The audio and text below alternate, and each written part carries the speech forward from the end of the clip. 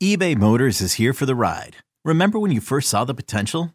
And then through some elbow grease, fresh installs, and a whole lot of love, you transformed 100,000 miles and a body full of rust into a drive that's all your own. Look to your left. Look to your right. It's official. No one's got a ride like this. There's nothing else that sounds like, feels like, or looks like the set of wheels in your garage. With over 122 million parts, you can make sure your number one ride or die stays running smoothly. So there's no limit to how far you can take it. Brake kits, turbochargers, engines, exhaust kits, roof racks, LED headlights, bumpers, whatever your baby needs, eBay Motors has it. And with eBay Guaranteed Fit, it's guaranteed to fit your ride the first time, every time, or your money back. Plus at these prices, well, you're burning rubber, not cash. Keep your ride or die alive at ebaymotors.com. Eligible items only. Exclusions apply. You could spend the weekend doing the same old whatever, or you could conquer the weekend in the all-new Hyundai Santa Fe. Visit HyundaiUSA.com for more details. Hyundai, there's joy in every journey. Kane in the pipe, and it's blocked, and it is going to be covered by the Saints for a touchdown. It's your inside pass to everything Saints football. Jimmy Graham brings it down, and that is a touchdown, New Orleans. We'll take you to places most fans never go. To practice, to the sideline, to the locker room, following every twist, turn, and touchdown of the Saints season. That is going to be a touchdown, Taysom Hill, Taysom TD. Welcome to Inside Black and Gold. And that is going to be a touchdown again. And guess who? Mike Thomas. Now, here are your hosts, Steve Geller and Jeff Nowak. Oh, baby! And welcome in to another episode of Inside Black and Gold. I am Jeff Nowak. I am your solo host for this segment. We had to get a little creative. Things are a little weird this week with the schedule, so we're technically time traveling here. Stick with me. I wanted to hold off on this first segment until we could get the first injury report, which if you're watching on YouTube is flashed up to my right here. And in order to do that, we had to kind of go backwards. So Steve Geller will be with me for the second and third segments of this program, but this first one's just going to be me. We're going to go over the injury report. I was able to chat with a few Saints players in the locker room today. So I want to play that audio for you. In the second half today, we will get some insight on what to expect from the Panthers. We've got a great guest in Desmond Johnson. You can check him out on Twitter at Des_3505. He's the host of the Believe in Panthers podcast on the Believe Podcast Network. He hosts that with Jonathan Stewart, former Panthers running back, and also Panthers beat writer Skylar Callahan. He's also the owner, producer, content creator of TobaccoRoadSportsRadio.com. So check him out. He gave us a lot of interesting insight. So definitely stick around for that. And then in the final segment, we're going to hear an exclusive interview with Mickey Loomis that we got this week on WWL Radio. He had some really interesting things to say about Derek Carr. And then Steve Geller and myself are going to pick some X factors for the Monday night game. Everything is a day late this week. So that's why this is the Thursday episode that we are recording, but it is the first day of the injury report. So for Monday night games, you get Thursday, Friday, Saturday injury reports. Everything's a day later. So we got the first one today. And I have to say, guys, knock on wood, it's hard to hate the current state of the Saints' health, right? Like, so you had a couple roster moves this week relative to injuries. Ryan Connolly went to injured reserve. Peyton Turner went to injured reserve. The Saints signed Kyle Phillips and Lynn Bowden Jr. to the active roster. And I have to say, personally, I appreciate the Lynn Bowden Jr. signing because I felt like I was the only one who was putting out roster projections that had Lynn Bowden Jr. on it. I felt like he was pretty close to making the roster, and he ultimately did not make it. He got sent to the practice squad. But I do feel vindicated in that clearly he was pretty close to making this roster if he's one of the first guys signed with some of these injuries. I believe there is still one roster spot available for someone to be signed into. So you've had two players sent to IR and you already had one available. There's been a few other players added to the practice squad, a couple tight ends, a pass rusher, but nothing super notable, so we don't need to get too deep into it. But let's go into the injury report, which obviously first one came out today. 5 players on it for the second consecutive week. Ryan Ramczyk, right tackle, and tight end Jimmy Graham are both on here. They did not participate in the first day of practice, but it is just for rest. They're technically listed as limited today, but that just means they went through stretches. They didn't do anything, and that's fine. You saw Ryan Ramczyk was on a program throughout camp. He was on a program last year, and that seemed to help him stay healthy. And so, hey, whatever works. I'm not complaining about it. Same thing with Jimmy Graham. He obviously wasn't hugely involved in the offense in week 1. We'll see how that develops throughout the season. Now, the only concerning addition you had on this injury report, Juwan Johnson with a calf issue. He was limited in practice, but he did get work in. So I don't think it's anything super significant, but that'll be something to watch. 2 guys who did leave the game on Sunday and came back, Chris Olave, Alontae Taylor. Neither of them appeared on this injury report, and that's a very good sign. Anytime you're watching a game and you see someone get dinged up, leave the field, go into the injury retent, and come back, those are the guys you're kind of waiting with bated breath to see, okay, what happens? Are they going to show up in the injury report? Is it something they played through that got worse? That sort of thing. So not seeing them on here is a positive sign. 2 players are on this injury report but got back to practice for the first time in several weeks. 1, running back Kendre Miller looked good. He's limited in practice today, but I didn't see any physical limitations. It looks like he's getting the work in that he needs to be getting for me to feel confident that he's going to make his debut in week 2 against the Panthers. Now, can he help spur this anemic rushing attack? I don't know, but I want to see him on the field. You drafted him in the 3rd round for a reason. You like him. He's looked good throughout camp. You really didn't see any of the running backs involved in the passing game in week 1, and I think that is something that Kendre Miller can bring that Jamal Williams, while capable as a pass catcher, I wouldn't consider him to be dynamic. As Bobby Hebert puts it this way, and I think it's a good way to frame it.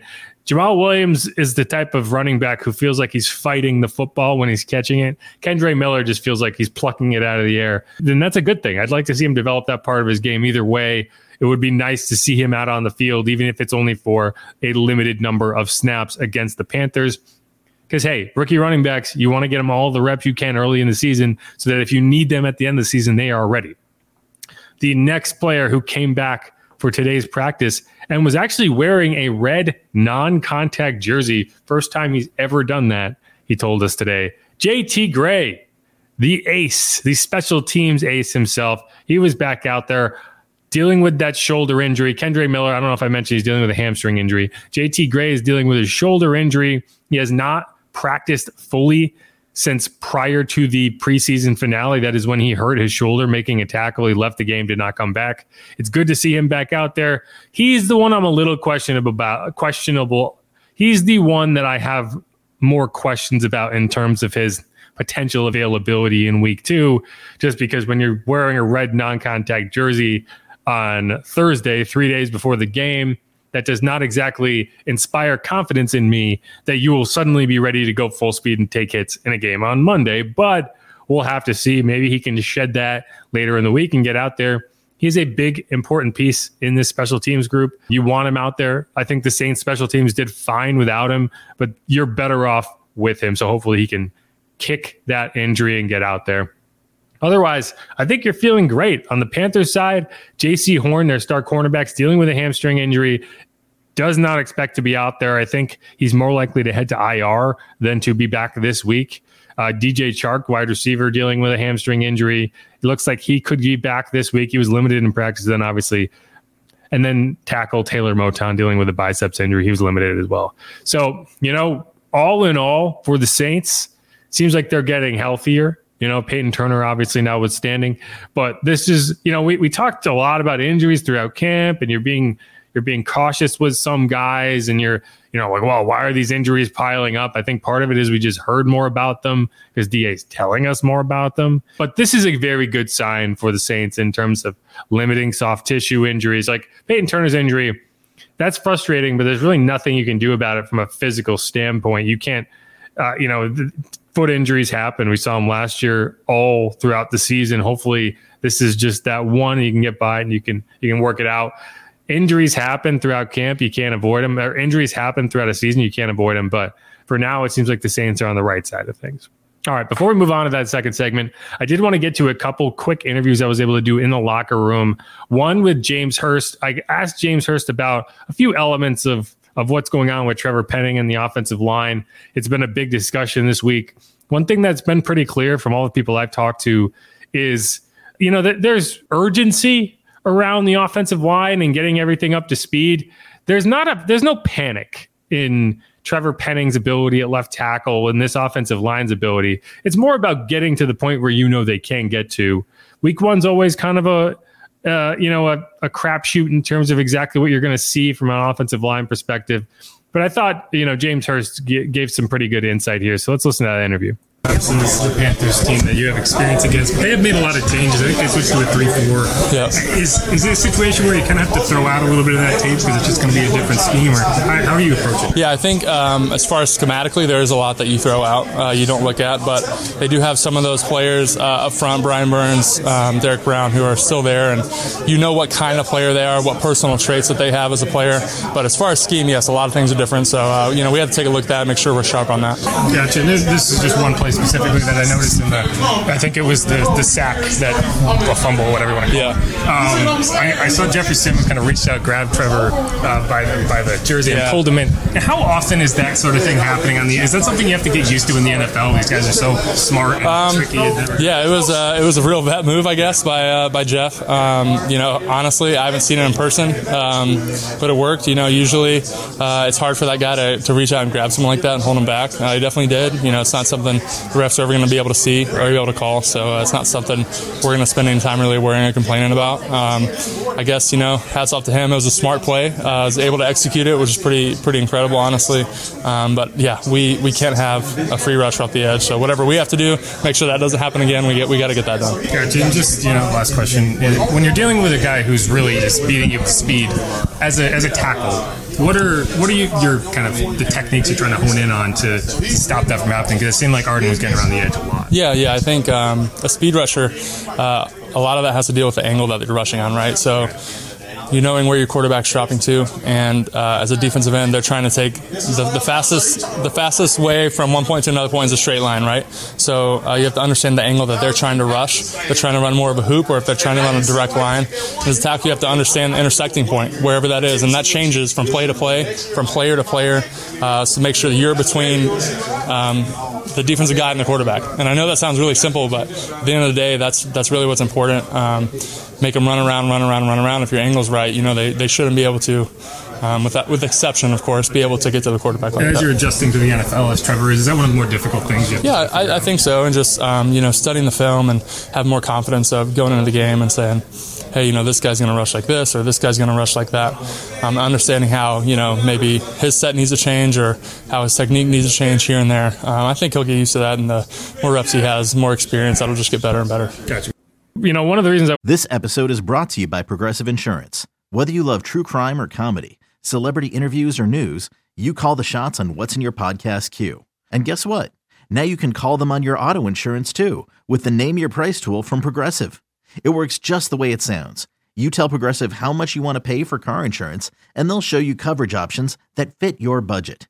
Get your quote today at Progressive.com to join the over 28 million drivers who trust Progressive.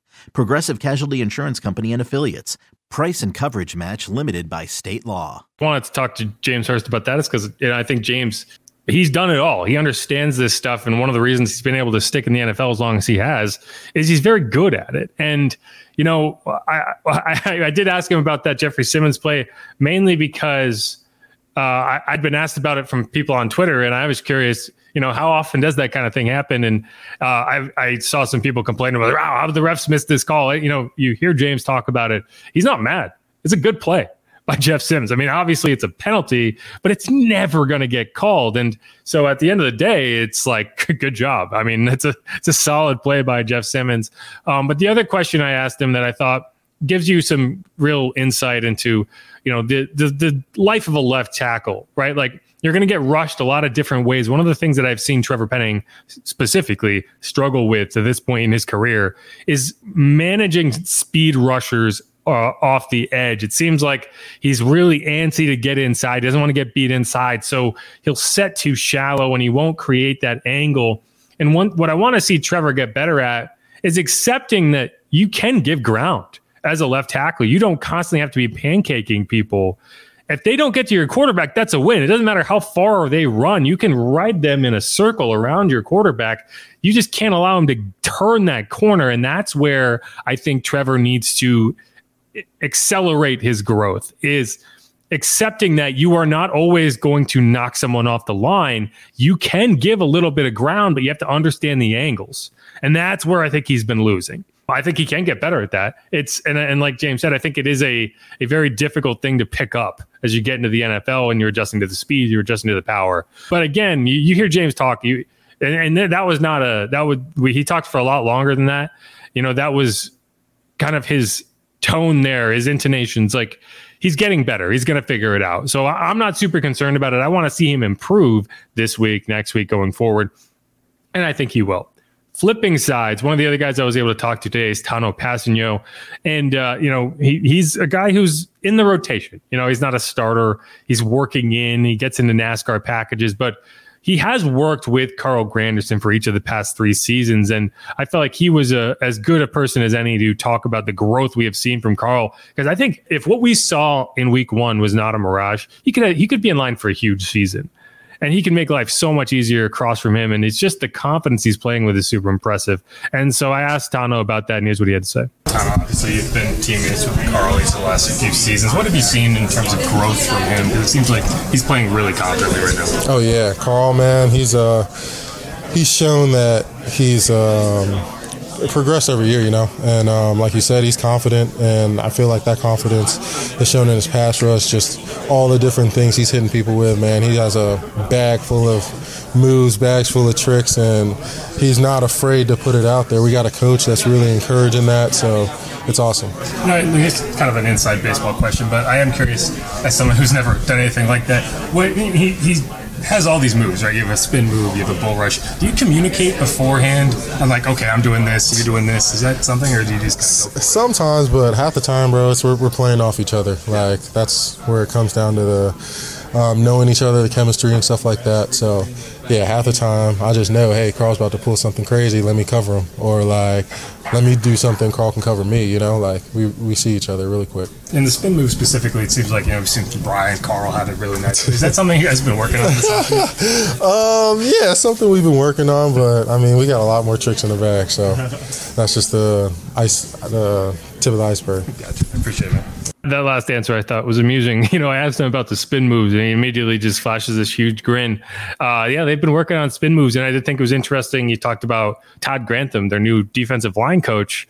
He's encouraging that part of their game, the all the moves, all the different intricacies they can work in. And I think we've seen that. Like, I don't think it's a coincidence that you see all these spin moves out there and these different types of rush patterns, and it's worked so far, and it's good to see. I thought Ryan Nielsen was a great coach, but you never know. Like, sometimes you just change things up, and suddenly it clicks for some people, and I think that might be what's going on for Carl in the pass rush right now. And so hopefully that continues, and you can get this really effective group throughout the season that makes life a whole lot easier on the defensive secondary, a very talented defensive secondary. Because if you can get the quarterback kind of playing in their own head, that's when those interceptions come. And I don't think, the lack of interceptions last year, I think that is directly related to the lack of pressure, the lack of forced mistakes going on behind the line of scrimmage with the other team. So hopefully that continues, and it should, because you got a bunch of rookies coming up. And if you can't force a rookie in his second career game to make some mistakes, then that's on the defense. It is not a matter of the offense succeeding. It is a matter of the defense not doing enough. So hopefully that can be the case. Hopefully that can continue. But all right, let's wrap up that segment here. We're going to come back. We're going to bring in Steve Geller, Desmond Johnson. We're going to get into more of what to expect from this Panthers matchup. Is going to be kind of our weekly look around. We're going to try to bring in someone behind enemy lines to break down what to expect, because I don't know that much about the Panthers. All I know is that condensed game that I watched, and they looked solid at points, but they look very gettable. So if I'm betting, I'm betting on the Saints this week to go up to Carolina and buck that trend of week 2 letdowns that we have seen the last few seasons. So this is Inside Black and Gold. I'm Jeff Nowak. You can follow me on Twitter at Jeff_Nowak. You can follow my co-host at Steve Geller WWL. And you can follow the show at Saints_pod. Check out the latest Saints content at WWL.com and stick around.